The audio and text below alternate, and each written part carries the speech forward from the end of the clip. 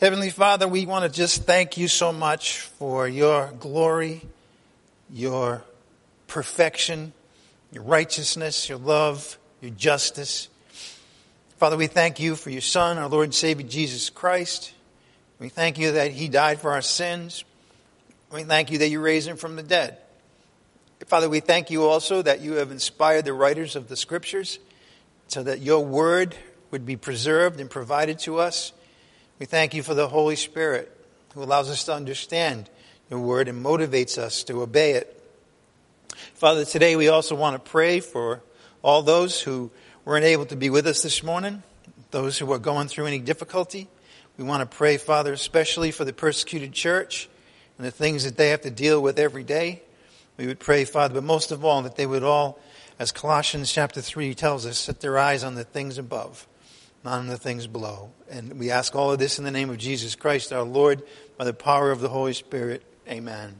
Before we get started today with the message, one time more reminder that this month we've been featuring Pastor Kingsley Emenike, and please keep him in prayer. And if you're able to support him financially, we would really appreciate that. The best way to do that would be to just provide it, send us the check or whatever you have, and then we'll pass it on to him. He doesn't really have his own website. All right, a couple of announcements now. Because this is the last day of February, and that means that next Sunday we will be celebrating the Lord's Supper, the first Sunday of March. I want to keep encouraging everybody to keep reading the Gospel of John. If you've been doing it, I'm sure you found it a blessing, and you've seen how it does.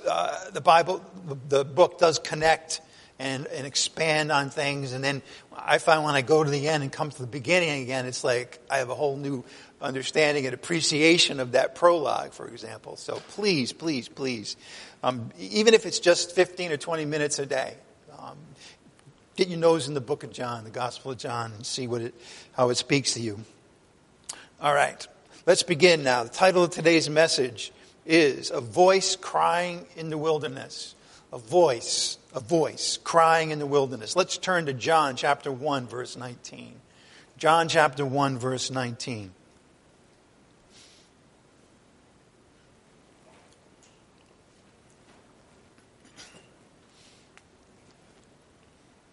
We are now finished with the prologue. Those are the first 18 verses where we learn about the Word who was with God and who was God.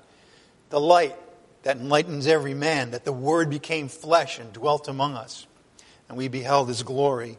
And now the prologue is setting up the gospel story itself. See, we're going to start now with the story itself. In other words, what happened? What happened in the life of our Lord Jesus Christ? What are the signs that were provided, that He performed, and that other witnesses that witnessed to Him? That's what the gospel story here in John is about. And now that we've understood that it's rooted in the Word, who is God and God's Son, and that He did become flesh, now we're going to see that person come on the scene as soon as we're done with the person that preceded Him. We saw him in the prologue too. There was a man named John, right, who was sent from God. Well, he's going to come back. And today we're going to spend our time considering his ministry, John the Baptist's ministry, and how that begins the story and why and what he was doing as the first witness on the scene. So let's look at John chapter 1 verse 19 now together. This is the testimony of John. That's John the Baptist. When the Jews, we'll see more about the Jews today. This is not all Jewish people, all right? This is a particular, very defined subgroup of the leadership. When the Jews sent to him priests and Levites from Jerusalem to ask him, "Who are you?" And he confessed and did not deny, but confessed, "I am not the Christ." They asked him, "What then? Are you Elijah?" And he said, "I'm not." "Are you the prophet?" And he answered, "No." Then they said to him, "Well, who are you, so that we may give an answer to those who sent us? What do you say about yourself?" He said, "I am a voice of one crying in the wilderness, 'Make straight the way of the Lord, as Isaiah the prophet said. Now they had been sent from the Pharisees. Actually, it's a better translation to say they were sent from the Pharisees. I mean, they who were sent were including the Pharisees. This is the same group, okay? First we see the priests and the Levites. Well, the Pharisees were with that same delegation, and now they stepped forward. They asked him and said to him, "Why then are you baptizing, if you are not the Christ, nor Elijah, nor the prophet?" And John answered them, saying, "I baptize in water, but among you stands one whom you do not know. It is he who comes after me, the thong of whose sandal I am not worthy to untie." These things took place in Bethany, beyond the Jordan, where John was baptizing. And thus begins the narrative of this gospel. Notice that the story begins not with the Lord, but with John the Baptist. He had a ministry before the Lord comes on the scene. He was preparing the way of the Lord. He was the sign that would light the fact that Jesus was coming. That's where this story begins, the public ministry of John the Baptist. Now again, we've already met John in this gospel. In the prologue, let's look at that one more time. John chapter 1, verse 6. Go back to verse 6. It's interesting if you think about it, that you have the first 18 verses. They're before the story starts. They're the prologue. They're really all about the Lord Jesus Christ, the Word, the light. The Word became flesh. And yet 3 of the verses are dedicated to John the Baptist. So he's clearly a significant figure. You know, a lot of times we just think, well, he's somebody who came and then the Lord came. That's true, but he's very significant. And we're going to see why he is this morning. Look at John chapter 1, verse 6. There was a man, but notice the next 3 words, sent from God. Sent from God. In other words, he got his authority from God himself, whose name was John. He came as a witness, a court witness, to testify about the light. That's his one purpose. He came as a witness to testify about the light. The light, of course, is the Son of God, the Lord Jesus Christ, the Word who became flesh, so that all might believe through him. The big purpose of this gospel is to prevent information that would cause somebody to conclude that Jesus is the Messiah and Jesus is the Son of God, God in the flesh, so that you might believe in him, and believing in him have eternal life. That's the whole purpose of this gospel. John's ministry was single-minded on that very thing, that he would be testifying. He would be a testimony to the light. He's a witness to the light. He came before the Lord Jesus Christ started his public ministry. He was sent from God. God gave him the authority. Verse 7, he came as a witness to testify about the light so that all might believe through him. He was not the light. Hear this echoing down when John the Baptist says, "I am not the Christ. I am not." No, right? He was not the light, but he came to testify about the light. He was sent from God. God gave him his authority. And again, he had one purpose, only one, but it was a great purpose. He had the purpose of his life, of his ministry, was to testify about Jesus Christ. That he would be the forerunner of the Lord Jesus Christ. That he would essentially tell the Jewish people, wake up, he's coming, he's right at the door. And so they needed that to be prepared for when the Lord would come. Notice he would come, but he hadn't come yet. John the Baptist, one purpose, testifying about the Lord Jesus Christ. He's an essential figure in this gospel, John is. Here we see that his words connect the prologue, the first 18 verses, right into the story. There's a great bridge, as it were, and John the Baptist is the bridge. Look at chapter 1, verse 15. Chapter 1, verse 15. More about John the Baptist. John testified about him. Now here, this is the Word who became flesh. This is our Lord and Savior. He testified about him. Notice it's repeated. In verse 7, he came to testify about the light. He came to testify about the light. Verse 15, John testified about him. He's single-minded. He's here for one reason. How about you? Are you here for one reason? Do you understand that you have a particular calling and that God has gifted you in a particular way to provide your own life witness to the light, the Lord Jesus Christ? Now, we all have a different calling in that respect. Yours won't be the same as mine. Certainly none of ours will be the same as John the Baptist. He was unique, right? But nevertheless, we have our own manner, ability, calling, privilege, gift to testify about the light, to tell people about our Lord and Savior Jesus Christ, to show why He came, to be one who would bridge the gap between the unbeliever and the truth of the gospel. All right. John testified about Him and he cried out, saying, this is He of whom I said, He who comes after me has a higher rank than I, for He existed before me. Now, when we came first to this verse, and it might have been a little mysterious because He hasn't said that yet in terms of what we're reading. Right? He didn't say that. He didn't say these words. As a matter of fact, these words are a prelude to when He says them in the story. And that's like a prologue, isn't it? There are some things in the prologue which will say things that will later on be seen in the story itself. This is one of them. This was He of whom I said, He who comes after me. One would come after John the Baptist. He has a higher rank than I. The highest rank. Now, we've seen this morning that they thought that He had a pretty high rank. As a matter of they thought He was the Messiah Himself, John the Baptist. And He wasn't. And his whole thing was, no, stop talking about me. There's one who's coming who has the highest rank of all. He has come from eternity. He is God's Son. He is here to save you. Talk about Him. Be ready for Him. This was He of whom I said, He who comes after me has a higher rank than I. For He existed before me. He existed for all of eternity, in fact. We are going to see that John utters these same words twice in the story that begins today, in the narrative of His public ministry. Very simply, John is preparing the way for the one who is coming. He'll talk about the one who is coming. He is coming. He's about to come. You can imagine the great anticipation of who this would be. And so that was John's duty. He was going to the Jewish people, preparing them for their Messiah. We're going to see His water baptism. We're going to see this next week. He was baptizing with water, and we'll see that there was one reason why He was.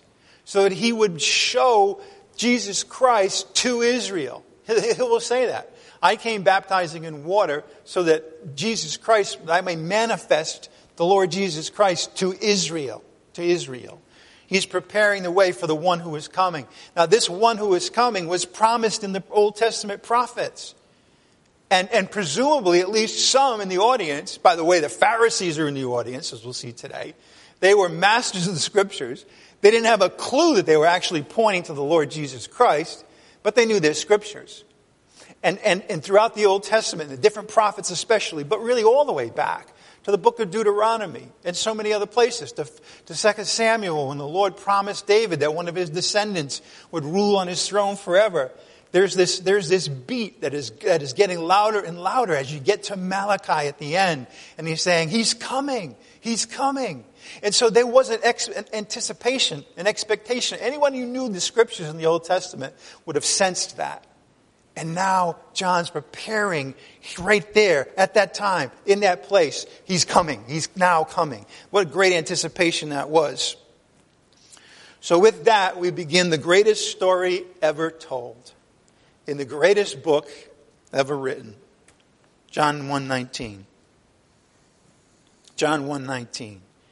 This is the testimony of John, whom when the Jews sent to him priests and Levites from Jerusalem. Now the Jews were the Jewish leadership, the Sanhedrin, the high priests. They were sending a delegation. They consisted of priests and Levites and Pharisees. Now, the priests and the Levites, they were the ones who ministered at the temple. They, of all people, should have understood that somebody would be coming to the temple who would be the completion, the real deal when it came to the animal sacrifices that pointed to Him. And yet they didn't recognize Him.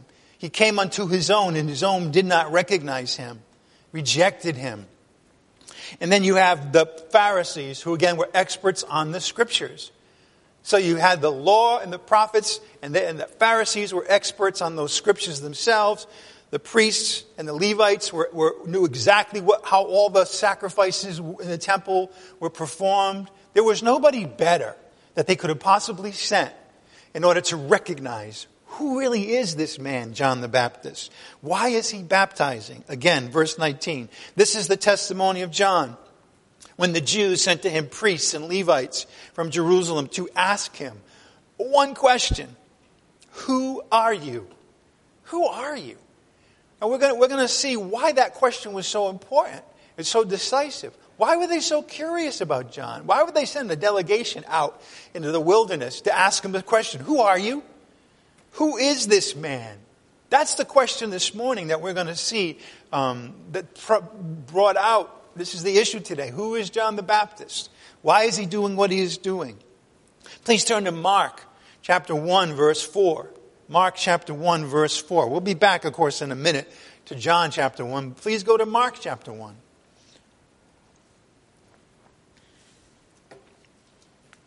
If you were reading the four Gospels from Matthew to Mark to Luke and now John, you would have already been really familiar with John the Baptist. He appears in all four Gospels. He appears at the beginning, before Jesus Christ comes on the scene, in all four Gospels. He's really important, and his job was critical. And we see him here. Here's John the Baptist is here as well. John the Baptist appeared in the wilderness. Now, I want you to get the picture of him. He's in the wilderness where the Jews thought everything was happening was in Jerusalem. Now, there's something going on there. Why would he not have appeared in Jerusalem? Why was he in the wilderness? What about the nation of Israel when they were in the wilderness? Can you see they were still not in the promised land? And the people that were in Jerusalem were not leading the way to the promised land in terms of the Messiah coming. So John went, his very presence in the wilderness was a statement, a challenge to the leadership, to the priests in Jerusalem. John the Baptist appeared in the wilderness, preaching a baptism of repentance for the forgiveness of sins. Notice, a baptism of repentance for forgiveness of sins. In other words, John, as he was baptizing, remember, now we know that he was sent from God, and that everything that he did and said, he did by authorization of the great author, God the Father. But the Jews didn't know that. Okay, so they're looking at him. First of all, it's strange. Why would this one in the wilderness be attracting all these people streaming into the wilderness from Jerusalem and Judea? They were all coming. Why were they coming? Because they wanted to see this one in the wilderness. And what did he offer them, Jews? And now, we're going to talk about his purpose in testifying about the Lord.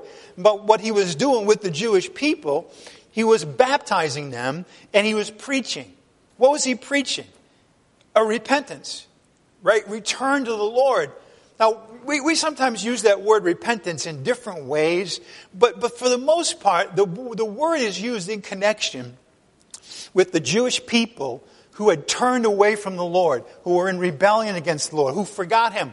There was a point in the Old Testament where they couldn't even find one copy of the Scriptures. And for 400 years, they didn't perform the Sabbath rest for the land. And they were worshiping false gods.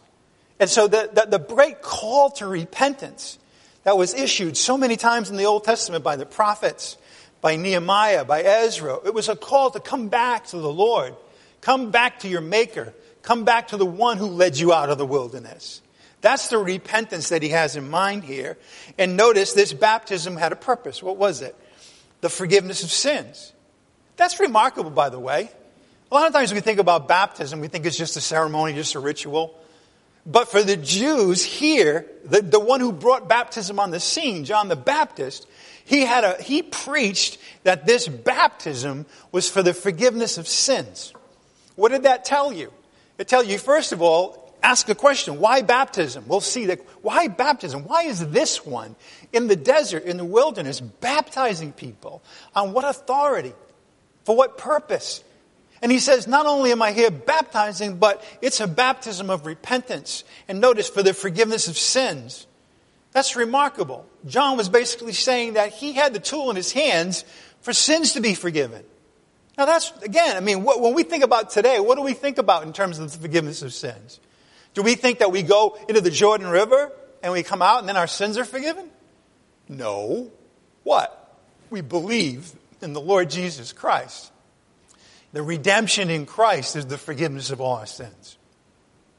So I want you to see that this is really something unique that's going on, preparing the Jews for the Lord Jesus Christ to come and providing them a means of forgiveness, right?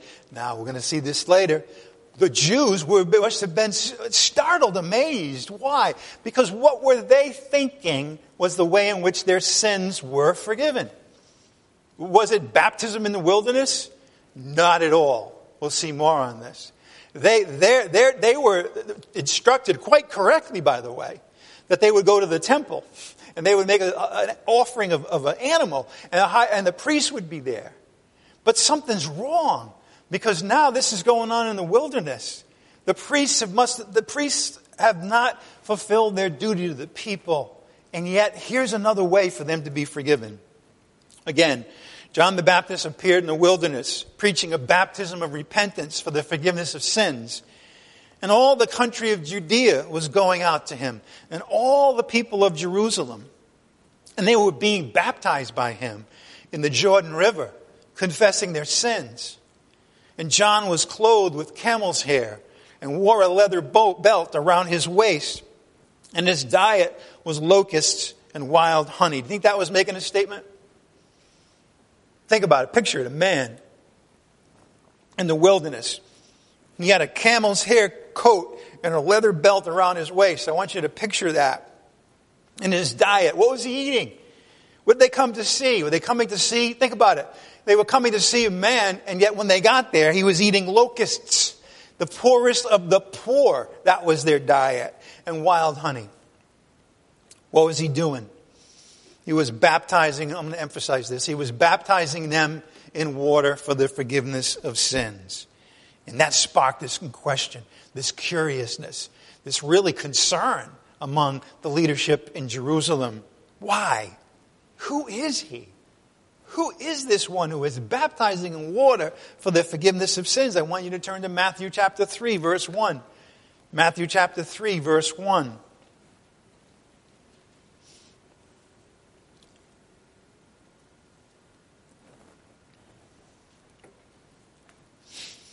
We get a little more information here. Important information. Matthew chapter 3, verse 1. Who is he? Who is John the Baptist? Why is he here? Chapter 3, verse 1. Now in those days, John the Baptist came, preaching in the wilderness of Judea, saying, repent. Now we've seen that already in Mark. But notice the next part. For the kingdom of heaven is at hand. For the kingdom of heaven is at hand. If the kingdom of heaven is at hand, you know what that means? It means the king is on hand. You see, he was preparing for the king to come. And he was saying, he's coming. He's right at the door. You're about to meet him in the kingdom of heaven that they've been waiting for, that the prophets prophesied about. That there would be the Messiah that would come. And that he would deal with all the sinfulness in the world. Well, they thought the Jews at the time, but they would find out. He's the Lamb of God who takes away the sin of the world. This was the one who was coming. And he would come and the prophets were very explicit about the fact that there would be a judgment, a testing, a screening, if you would, of the Jewish people so that only the remnant would go in. It would be a cleansing. And then they would come on in, and then all of the great, incredible descriptions of the kingdom would come to pass. This is why Jesus said to his disciples, you know, we wonder sometimes, he says, listen, I want you to sell all you have and follow me. All right? If you love mother and father more than me, you're not worthy to be my disciple. Why was he saying those things? He was saying those things because he's saying, look what's going to come. You're going to follow me, and I'm going to bring you into this place called the kingdom where you're not going to need money, where you're not going to be sick anymore. I mean, this was really why he came. Now we know, with hindsight, that they rejected him and the kingdom was postponed. That's true. But at that time, what was going on was he really was there to bring them to the kingdom. He really is their Messiah first. although they rejected him. Repent, for the kingdom of heaven is at hand. He preached to the Jews about the kingdom. He preached to the Jews about a baptism of repentance for the forgiveness of sins that prepares for preaching about the kingdom of heaven. It's at hand. Who is this one who would be coming on the scene and saying, the kingdom of heaven is at hand? Now again, if you were educated in the scriptures in those days, you would have known that something amazing is happening, and there were descriptions, and there was identified among them the fact that who would it be that would be on the scene when the kingdom of heaven was at hand? Again, I mentioned to you that all four Gospels record the baptism that John preached. The first three describe the events of it. He's here in the wilderness. He's a baptism of repentance from the forgiveness of sins. What clothes that he wore. That the kingdom of heaven was at hand. But John, and we're going back there now, if you want to go back to John chapter 1:19, he avoids that subject. He doesn't. It's interesting. Like all the other three describe another amazing event, which was when Jesus comes on the scene and John the Baptist baptizes him. But it's interesting. John doesn't mention that. Why? What is going on? Well, very simply, John is emphasizing testimony. He is saying that, all right, I'm going to present to you, as if it were a court case, all the witnesses who will prove to you that Jesus is the Messiah, the Son of God. That was the writer, John, the evangelist. That was his one mission. So he is presenting John the Baptist as having one purpose, which is ultimately to witness and testify about the Lord Jesus Christ. Back in verse 19. This is the testimony of John, when the Jews sent to him priests and Levites from Jerusalem to ask him, "Who are you?" And he confessed and did not deny. By the way, this is legal language, court language. You know, you're under oath and you testify, you confess, you speak. Confess doesn't always mean confession of sins, by the way, in the Bible. Very rarely does it mean that. Its first and most important meaning is that someone is speaking publicly about what they believe or what they think about what they saw. That's what I have here. He confessed and did not deny, but confessed what? I am not the Christ. I am not. In other words, before they asked him whether he was the Christ, he told them he wasn't the Christ. Now why? You got to think about that. Why would he just burst out and say, I'm not the Christ? Had to be a reason. Well, here again, the Jews sent a delegation, the leaders of the Jews, to investigate this John. By this time, he was making a big splash. And he was well known in Jerusalem. That's why they sent him out. He just saw it. Everybody's coming to see him. They're like left in the dust. They're wondering, where are they going? Who's this guy? How can he possibly say he has the authority to baptize for repentance in water for the forgiveness of sins? Who is this guy? He's the one saying that the kingdom of heaven is at hand. Well, the king in the scriptures say he's going to be appearing in the temple. Why is this guy out in the wilderness saying these things? They needed to know. There was an investigation. John spoke with authority. Now, again, we now know who he is, and we understand why he spoke with authority. But to a Jew in the first century, this was shocking. This was shocking that somebody would come and go into the desert and say, I have the authority for a baptism of forgiveness of sins. I have the authority now. I'm the one who's heralding the fact that the king is going to come and the kingdom is at hand. And they're like, who are you? Why would you say these things? He was a one, again, I got to keep emphasizing this because this is something that we may pass over, but this was a baptism for the forgiveness of sins. That's what he said. They considered it their duty. Coming from Jerusalem, priests and Levites and Pharisees, they felt, it's our duty now. We're the leadership. We're the ones who should be overseeing all of this. be giving people permission to say what they say. Here's this guy. We don't have him under control. We got to find out who he is right away. Look at Luke chapter 3, verse 15. Luke chapter 3, verse 15. This will show us why, when they asked him, "Who are you?" he was vehement about saying, "I am not the Christ. I am not the Christ." Why? Because the people were in a state of expectation. Notice, Luke 3:15. Now, while the people were in a state of expectation, what was that about? They were expecting something. All were wondering in their hearts about John. What were they wondering? As to whether he was the Christ. You see, it was out there. There was a rumor making the rounds. There were people who thought the signs that he was performing indicated that he was the promised Messiah.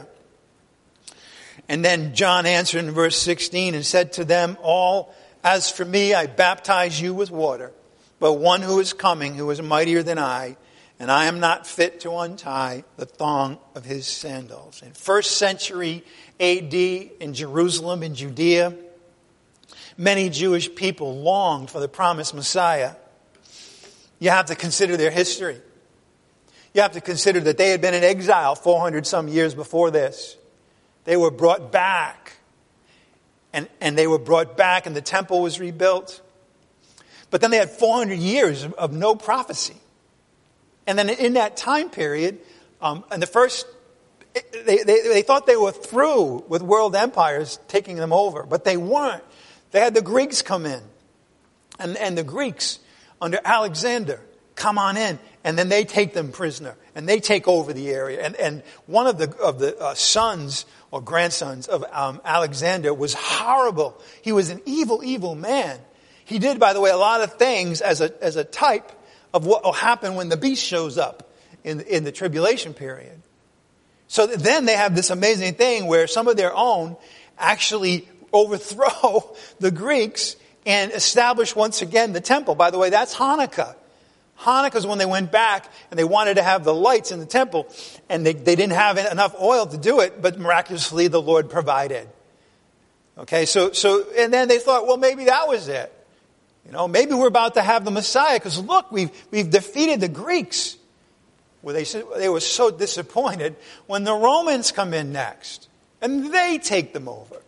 They were getting tired of this thing, and they were wondering, is the Messiah ever going to come? They needed him now more than ever, because the Roman Empire, most powerful empire in the world, just like Assyria was, just like Babylon was, just like Persia was, and Greece, now we have Rome. How are we possibly ever going to have the kingdom unless this powerful king, the Messiah, comes? And they thought with John, now maybe he's the one. All right? Now the people were in a state of expectation, and all were wondering in their hearts about John as to whether he was the Christ. And John answered and said to them all, "As for me, I baptize you with water, but one who is coming, who is mightier than I, and I am not fit to untie the thong of his sandals." So the Jews were hoping that the Messiah was here. They were hoping it was John.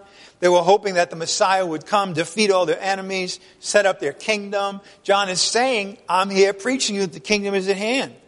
Their expectations were built up to a fever pitch now. And as I mentioned, there's a rumor making the rounds, as we see in Luke, that John was this Messiah. That's why he's in the desert, in the wilderness. That's why he has the authority that he has. That's why he was preaching a baptism of repentance for the forgiveness of sins. He must be the Messiah. But as we've seen already, John poured cold water on that right away. Look at John chapter 1, verse 20. Back to John chapter 1, verse 20. Again, they never asked him if he was the Messiah. He offered it up himself. Notice, he confessed and did not deny, but confessed, I am not the Christ. Now, let's get that clear at the outset. I know what people are saying, but he was offended by that when you understand that he was here and he saw himself as just a voice crying out in the wilderness. And he knew that the Messiah was coming and it wasn't him, and yet everybody wanted to make a big deal about him. And, it's the same thing is true today in its own way. There's so many people who want to make a big deal about a certain speaker, a certain evangelist, a certain pastor. And if that man has an ounce of humility, they will say, I'm nothing. I am a voice. My mouth is just being temporarily borrowed by the Lord to speak what He wants to be heard. It's all about Christ. It's not about me at all. That's what John's saying.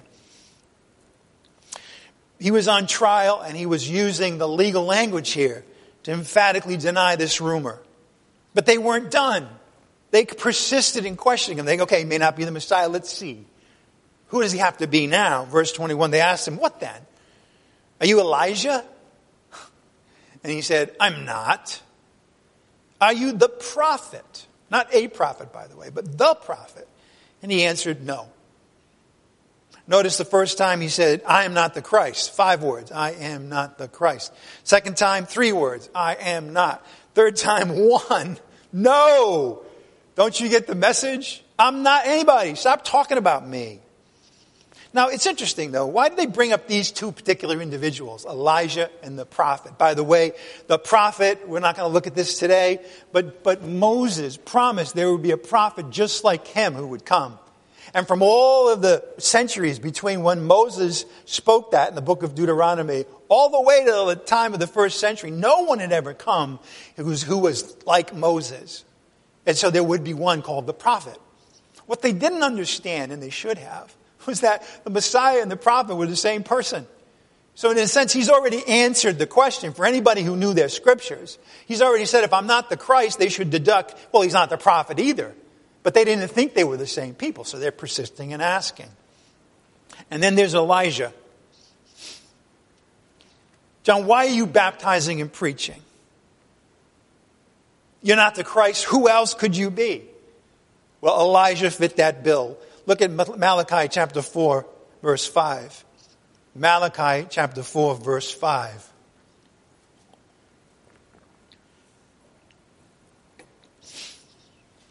The kingdom is at hand.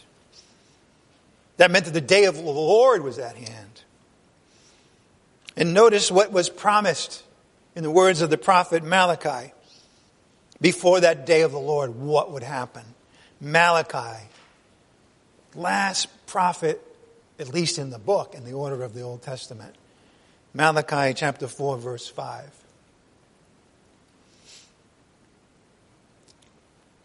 Behold, I am going to send you Elijah, the prophet. Oh, there he is. When? Before the coming of the great and terrible day of the Lord. That's why they wanted to know. John, if you're not the Messiah, then let's see.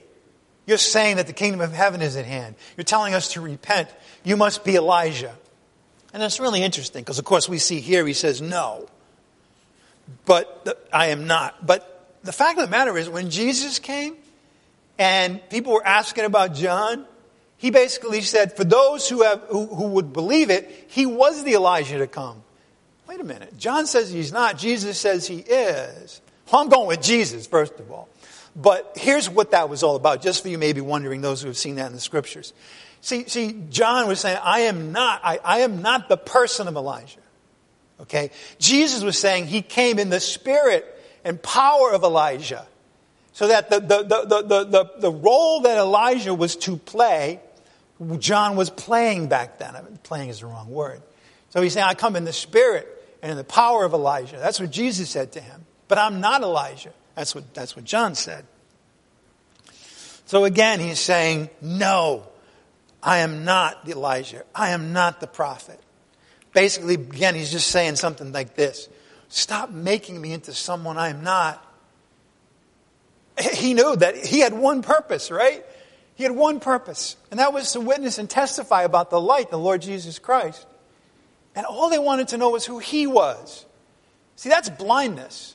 That's darkness.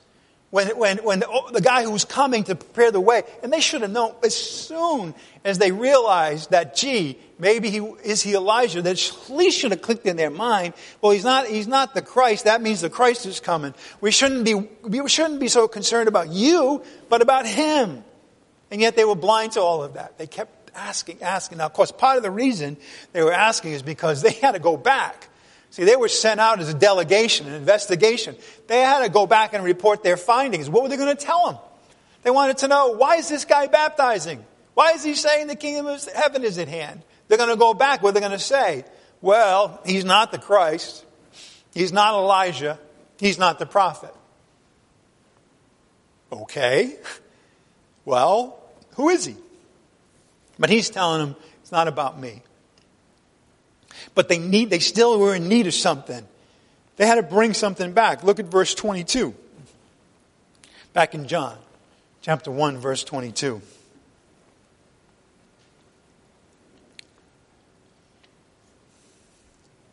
I'm not the Christ. Are you Elijah? I am not. Are you the prophet? No. Then they said to him, who are you? Same question again. They weren't satisfied. They were frustrated. He was frustrated. Kind of like, I don't know if you've ever seen a court case where you got an attorney that is questioning a witness and they're trying to get an answer out of him and he won't give it to him. You know the frustration that builds up on both sides? The attorney is saying, why don't you just tell me? Answer my question. And then the witness is saying, I don't want to tell you, so stop asking it. That's kind of what was going on here. Then they said to him, who are you? That we may give an answer to those who sent us, the leadership in Jerusalem. What do you say about yourself? And he said, this is brilliant and true. I am a voice. I'm not the prophet. I'm not the Messiah. I'm not Elijah. I am nothing but a voice cry of one crying in the wilderness. You know, I want you to picture, you're in the wilderness. You're a little concerned, and you know there's animals around that seem like they're threatening. You can't find any people around. You have a historic understanding that the Jews in the wilderness were very vulnerable. Here you are in the wilderness, and all of a sudden you hear a voice, just a voice. Prepare the way of the Lord. What? Who's that voice? Well, you're not going to find out. That's not important. What he's saying is important. I am a voice of one crying in the wilderness. Make straight the way of the Lord, as Isaiah the prophet said. In other words, you want to know, you're talking about the Old Testament scriptures and the prophecies, and you think maybe I'm the Messiah because he was prophesied. Maybe I'm Elijah because he was prophesied. Maybe I'm the prophet because Moses spoke of him. And he says, okay, fine. No, Malachi. No, I'm not the guy in Deuteronomy. I'm certainly not the one that David was told would be sitting on his throne forever. But I will give you scripture. It's in the prophet Isaiah. He says, I am a voice of one crying in the wilderness. Make straight the way of the Lord. I am a voice, no name. I am one, no name, crying in the wilderness. Clearly, John didn't want to say anything about himself. So he let the prophet Isaiah say something. He was just a voice, unnamed. He was a mouth for the Lord to use. The Lord could have used any mouth, but he used John. Just like the Lord could have picked any woman to be the mother of the Lord, but he picked Mary. Now, he had good reasons. I'm not saying that.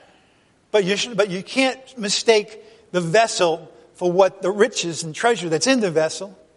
You can't mistake the voice leading you to a person, to the person they're leading you to. Don't make that mistake. The cry in the wilderness. The words that he spoke came from Isaiah 43. We're not going to go there. Okay, you can go there. I would recommend you go and read chapter 40, but not right now. Just understand that he was speaking from the words of Isaiah. And again, that's really interesting because he was making the point, I am just a voice. I'm not even going to say anything on my own behalf. The word of God is going to come forth now. And you should listen to what Isaiah says. What did Isaiah say? Notice, I am a voice of one crying in the wilderness, make straight the way of the Lord. See, at the instant they heard the word the Lord, it all should have just popped out for them.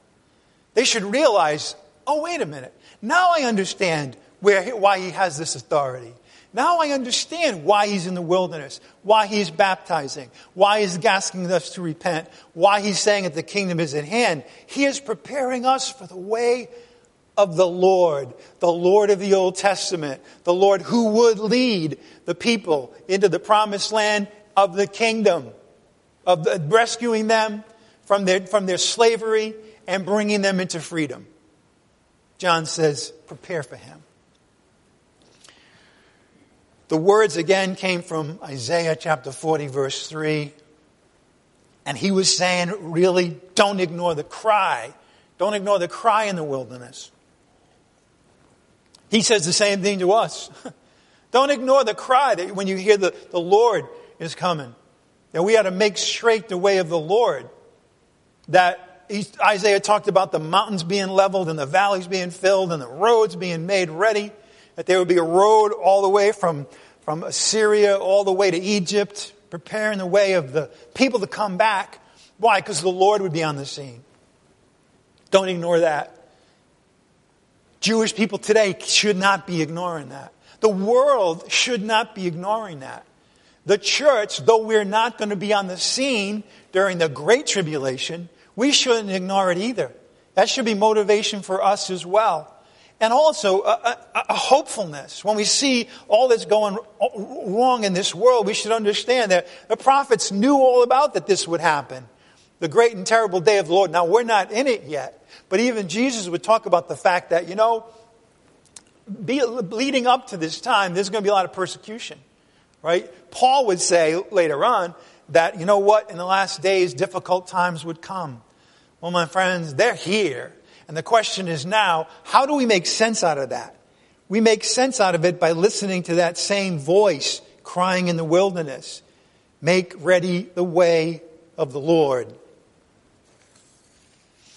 The Lord is coming soon.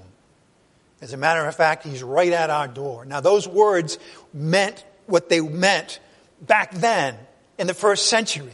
He was at the door. Again, with the benefit of seeing the other Gospels, we know that the miraculous virgin birth had occurred. That He had gone into the temple when He was 12 years old, and He had just amazed all the people there with His knowledge and wisdom. We know that. We know furthermore that John was a miraculous birth himself. We know that Jesus was in the desert tempted for 40 days. You see, we know that He was right at the door. But John was telling the Jews, especially the leaders, that He's among you right now. You don't know Him, but He's among you right now. Can you imagine the expectation then that He's here? They may all be looking around, where? Where is He? Who is He? Which one is He? That's the kind of thing that was being said. Okay, we're in John, so look at verse 24. Look at verse 24.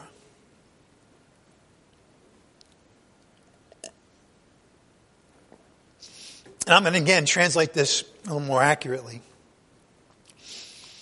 They which were sent included the Pharisees. They were part of the delegation. And then they asked Him and said to Him, so they listened to Him. They're saying, okay, He's not Christ. He's not Elijah. He's not the prophet. They picked those three because that would explain why He would be baptizing for a baptism of repentance, proclaiming the kingdom of God was at hand, kingdom of heaven. But He's not that. So they're saying, well, then why are you baptizing? What right do you have to baptize when you're not any of these people that was promised in the prophecies? The Pharisees now stepped forward. They were experts on the Scriptures. And what they'd seen and heard disturbed them very, very, very much. John was baptizing the Jews in the waters of the Jordan River. He proclaimed a baptism of repentance for the forgiveness of sins. Now, I want you to think about this with me. I know you've seen that message several times already. But here's what it wasn't. He was proclaiming a baptism of repentance for the forgiveness of sins. That meant He was not talking about sacrifices in the temple any longer. There's something new here. There's somebody on the scene now. Jesus would go into the temple Himself. Later on, He would disrupt all of the business activities that were designed to have people bring their sacrifices. What is that saying? There's somebody here who is even greater than Moses and what Moses told you to do. he would come and he would violate the Sabbath. And they were saying, who are you? You need to be killed. You're performing miracles on the Sabbath. But he was saying, I am greater than the Sabbath. I'm the creator of the Sabbath. I made the Sabbath for man, not man for the Sabbath. He was coming and he was going to overturn everything. That's why when we become believers in Christ and he's in us, he makes all things new. He was here. Read the book of Hebrews to get a better sense of what this really meant about who Jesus was as the fulfillment and the perfection of the king, David, a perfection of the priests and the priesthood and so forth, the perfect sacrifice. All right. So, but they must have been blown away by the fact that he's saying forgiveness of sins and he's baptizing in the wilderness. And their question is, on what authority do you do that? He's preparing the way for the Lord. The Lord. He said that. Now I want to just think about one more thing. Again, from the point of view of the Old Testament, the expectation of the Jews, what the prophets were saying. Do you know that did the Scriptures speak of a cleansing from sin? One that would prepare the Jews for the return of their Messiah. Isn't that what we have here? Baptism of repentance for the forgiveness of sins, a one-time cleansing. Why? So that the Jews would be prepared for the return of their Messiah. And the answer is yes, the Scriptures did. Please turn to Ezekiel chapter 36. Ezekiel chapter 36.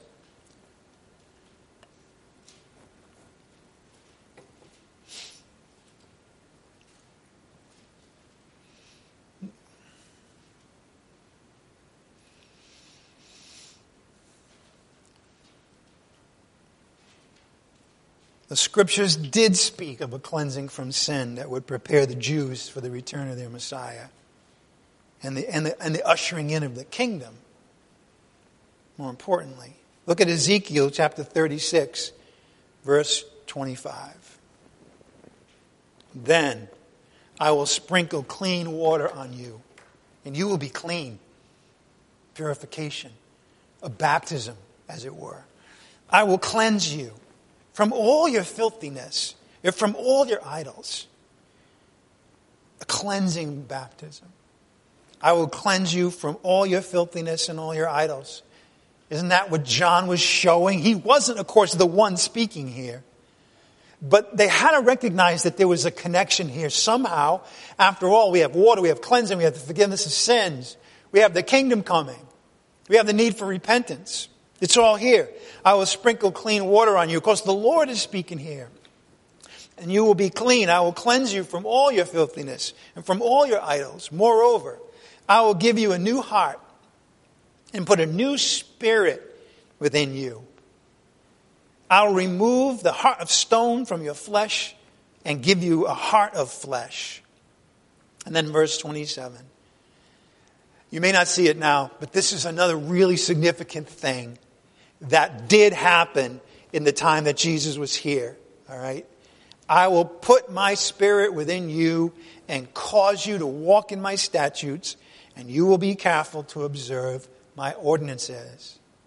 When Jesus comes on the scene and he's talking about the water of life that would come bubbling out of everybody who believed in him, he was talking about the Spirit whom he would give without measure. The Father gave it to him without measure, and he would give it to all believers after he was glorified.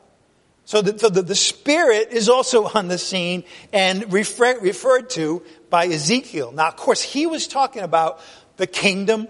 When the Jewish remnant would come, he would cleanse them of their filthiness and their idols, put a new heart and a new spirit in them, and he will put his Spirit within them so that they would, as Joel would talk about, they would do all these things that the young people and the old people and the speaking in tongues and all the things that would happen when the Spirit came in. I will, not now, when the kingdom is coming. I will cause you to walk in my statutes, and you will be careful to observe my ordinances. Let's try to put it all together. What was the meaning of all this? All this coming together. All of these different scriptures coming together of what John said and what he did and who he wasn't. What's the meaning of all this? All right, let's go back to John chapter 1, verse 26.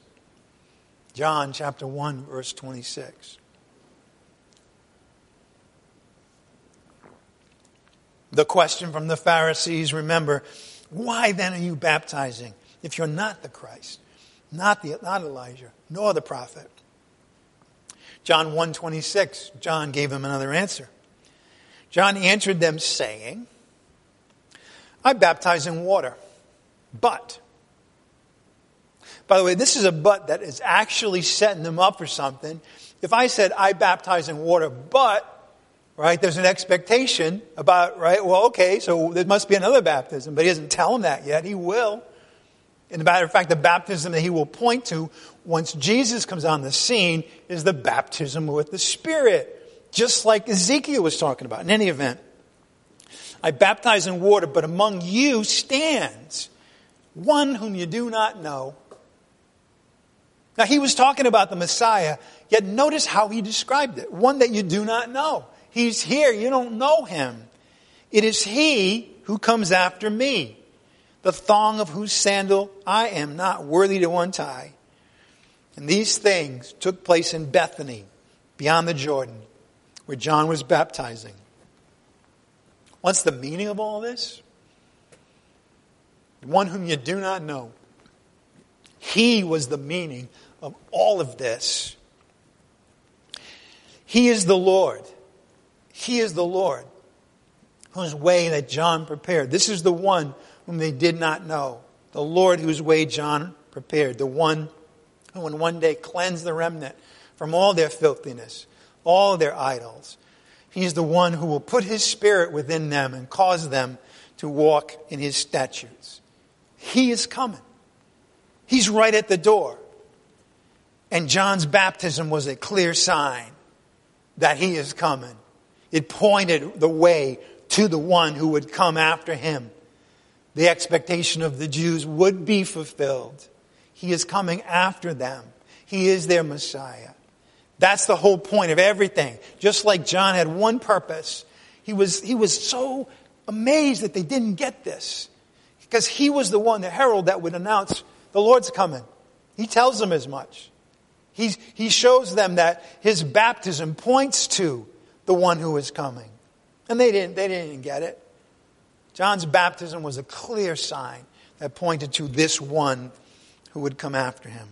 And John says, I am not even fit to be his slave. That's what it means when he says, the thong of whose sandal I am not worthy to untie.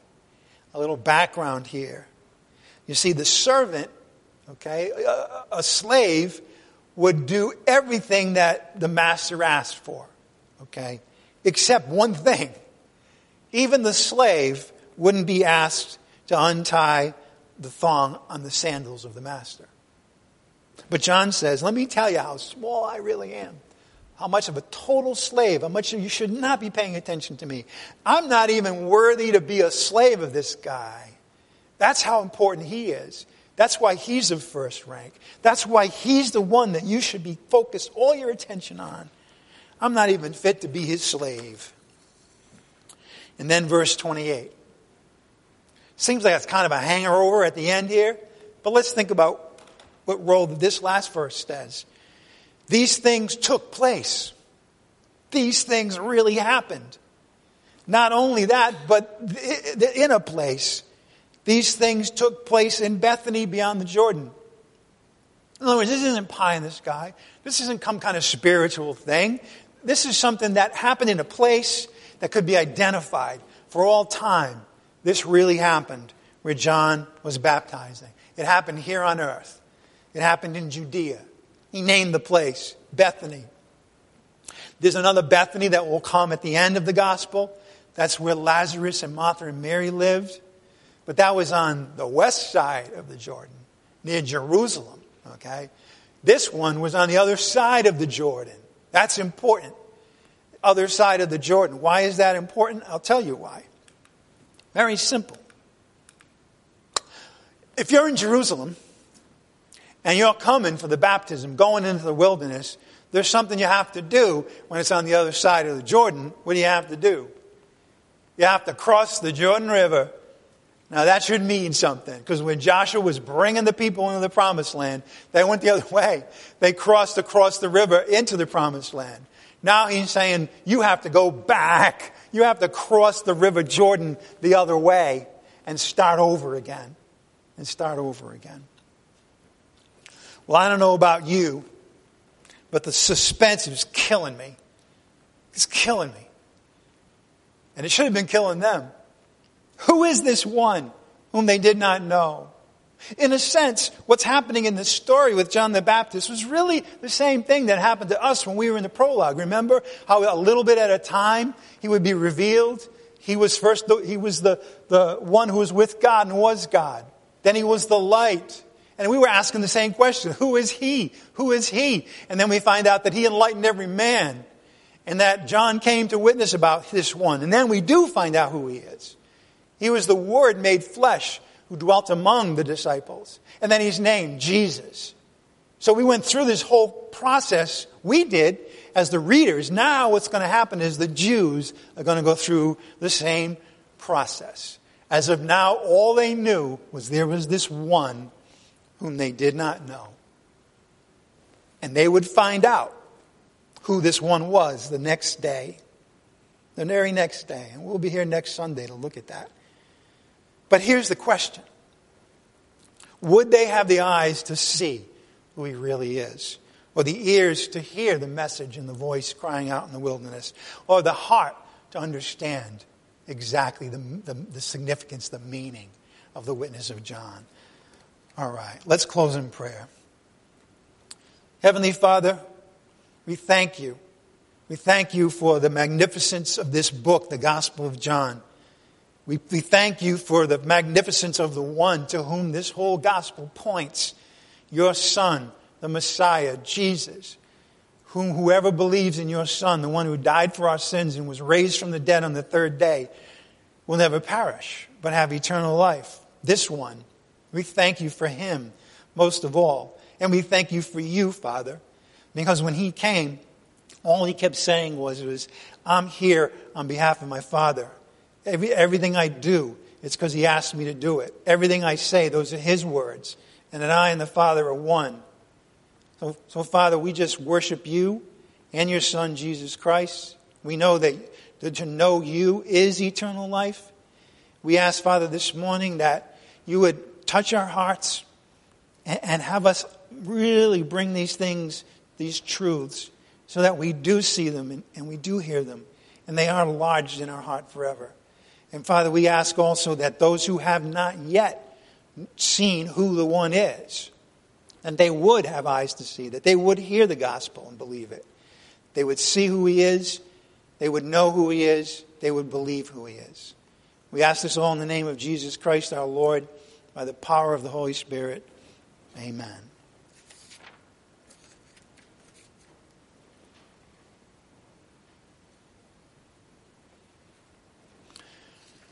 All right, again, a couple of reminders as we leave. Next Sunday, first Sunday of the month, we'll celebrate the Lord's Supper together.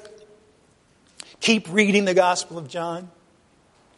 Also, we have a Bible study every Thursday, as many of you know, 6:30. Next one is this Thursday, March 4th, 6:30. We meet on Skype now because of the virus. We also have a weekly prayer meeting, just so everyone understands that that's when we pray as a group together. At the end of the Bible study on Thursday on Skype, please give us any prayer requests that you have. We have a place on the website for you to do that. Remember that our giving policy comes from the epistles of Paul, who tells us that no longer are we to tithe. No longer actually are we ever to kind of put people on the spot and say you have to give now. No, it's all supposed to be a free expression of worship. That's what giving is. It's way more than anybody who wants to stick to the legal definition from the Old Testament could ever understand. It's an expression of gratitude, of joy, of feeling that I am able to be a part of something, that I'm able to help others. That's the whole point of it. When you understand how much you've been blessed and you've been given something from the Lord to do that. And when you do it, you'll be blessed even more. That's what Paul would say. I am interested in what accrues to your account when you give. All right? That's why you'll never get pressure. We'll never have a drive. We'll never set up any point system or none of that.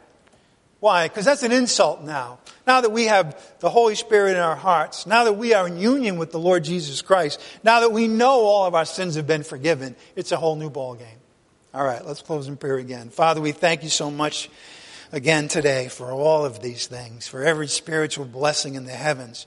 And Father, we also want to pray this morning for those who don't know your Son yet, who haven't believed in him yet. We pray that somehow, some way, that their ears would hear the truth that's in the words of the gospel, and that their hearts would believe that Jesus is their Savior, and he died for their sins and rose again. And Father, we pray for the members of the body of Christ, all of them, the ones who have gathered together with us in the past or on the internet or here today, those throughout our country that are holding it together, that you are holding it together for our ability to continue to be free and freely worship and support the Jewish people. We pray for the saints in all these foreign countries, especially, Father, those who are persecuted in Muslim countries, in communist countries, in other places where they reject and persecute and hate your name and the children that you have. We thank you, Father, that we know the end of the story. We know that no matter what we're going through here, that it's momentary, it's light, and it's producing for us an eternal weight of glory. We praise you. In the name of your Son, Jesus Christ, by the power of the Spirit, we do pray. Amen. All right, with that, you're free to go. And may the Lord continue to develop in your hearts a deeper and deeper appreciation of who he is and who his Son is.